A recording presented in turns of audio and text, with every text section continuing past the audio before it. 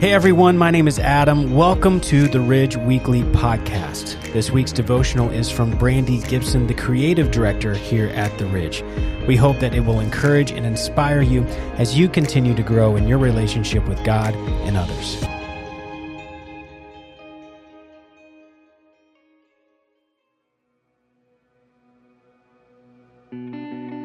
Two are better than one because they have a good reward for their efforts. For if either falls, his companion can lift him up. But pity the one who falls without another to lift him up. Ecclesiastes 4, verse 9 and 10. Making friends used to be effortless. In elementary school, I used to think most people were my friends. Everything was low effort. I was around them all the time through school, sports, and 4-H. Just being close in age to kids in the neighborhood made natural friendships. It was all just so simple. Then my family moved to West Virginia when I was 11. I left all of my friends in Maryland that summer, and for the first time, I had a real sense of being lonely. The middle school years are hard anyway, but now I was the new kid. I was nerdy, lanky, quiet kid who made an easy target for teasing and bullying. That could have been how it stayed for what felt like the rest of my existence, but thankfully it wasn't.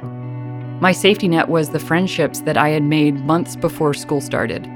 A family from the church we started attending saw us and knew that we were out on our own.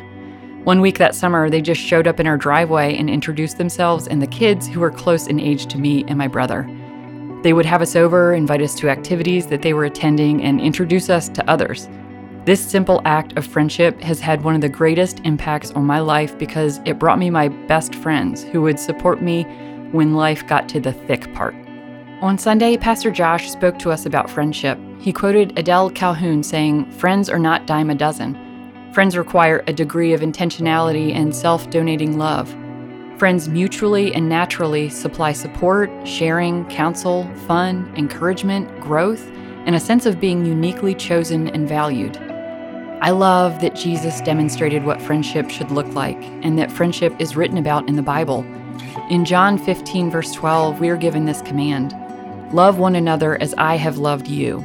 Speaking of love, 1 Corinthians 13, verse 7 says, "Love bears all things, believes all things, hopes all things, endures all things." Those 6th grade friendships are a picture of this love. These two best friends I met in the summer of 1996 would be there through taunting in school and through becoming adults. They stood beside me when I got married. They sat next to me when my marriage was in crisis. They were there when we became new moms. They were there through hospital stays, lost jobs, losing parents. When life is hard and we feel like we are failing at every turn. Each stage of life has been made better, sweeter, and stronger because we aren't alone. Carry one another's burdens. In this way, you will fulfill the law of Christ. Galatians 6, verse 2. If you see someone who is new, isolated, or in need of support, just show up in whatever way makes sense. You never know, stepping out of your comfort zone and into someone's life might be just what they need. You might be exactly who God wants to use in their life.